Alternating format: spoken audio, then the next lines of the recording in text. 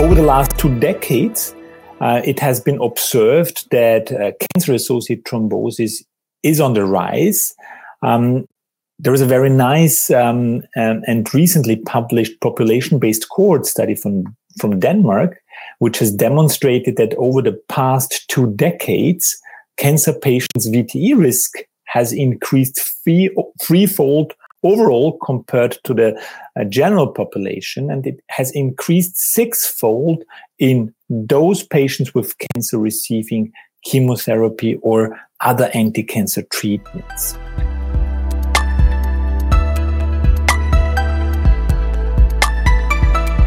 To just get an overview, we can group them into different categories, some classical patient-related risk factors, but the most important risk factors in patients with cancer for VTE are the tumor-related risk factors. So we know, for instance, that specific cancer types like pancreatic cancer, primary brain tumors, stomach cancer, etc., are increasing the risk of VTE significantly. Also, an advanced cancer disease and presence of metastatic disease are increasing the risk of VTE. And similarly, some treatment-related risk factors are very important for the increased risk of thrombosis in patients with cancer. Interestingly, also in the novel therapies which have entered the treatment landscape in oncology practice, for instance, the immune checkpoint inhibitors, we are observing a high incidence of VTE in patients receiving immune checkpoint inhibitors.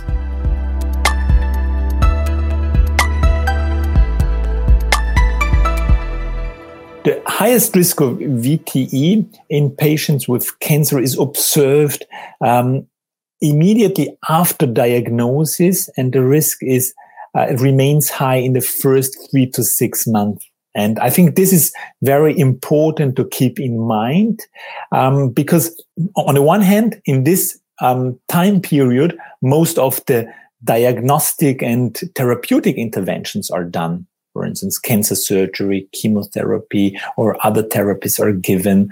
Patients may be hospitalized for complications of chemotherapy in this period. But this is also important to keep in mind because this is a crucial period for the patient journey, because a complication like VTE may have a clinical impact on the disease journey.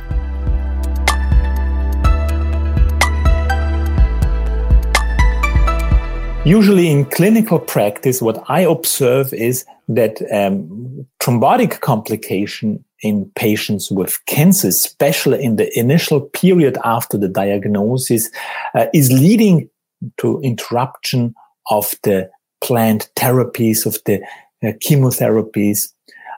So not only interruptions, but also delay of anti-cancer treatments.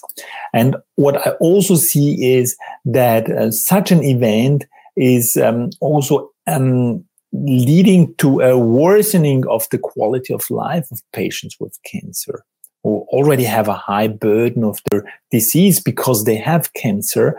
And of course, and such a thrombotic event like pulmonary embolism or deep vein thrombosis is also impacting the prognosis of a patient with cancer and is associated with a poor overall survival.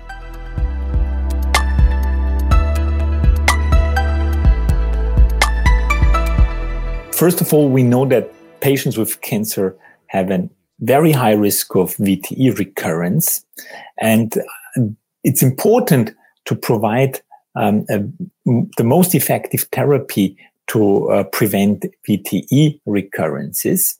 On the same time, we need also a therapy that is safe because the risk of bleeding is very high as well in patients with cancer during anticoagulation compared to patients without cancer who have VT and receive anticoagulant treatment.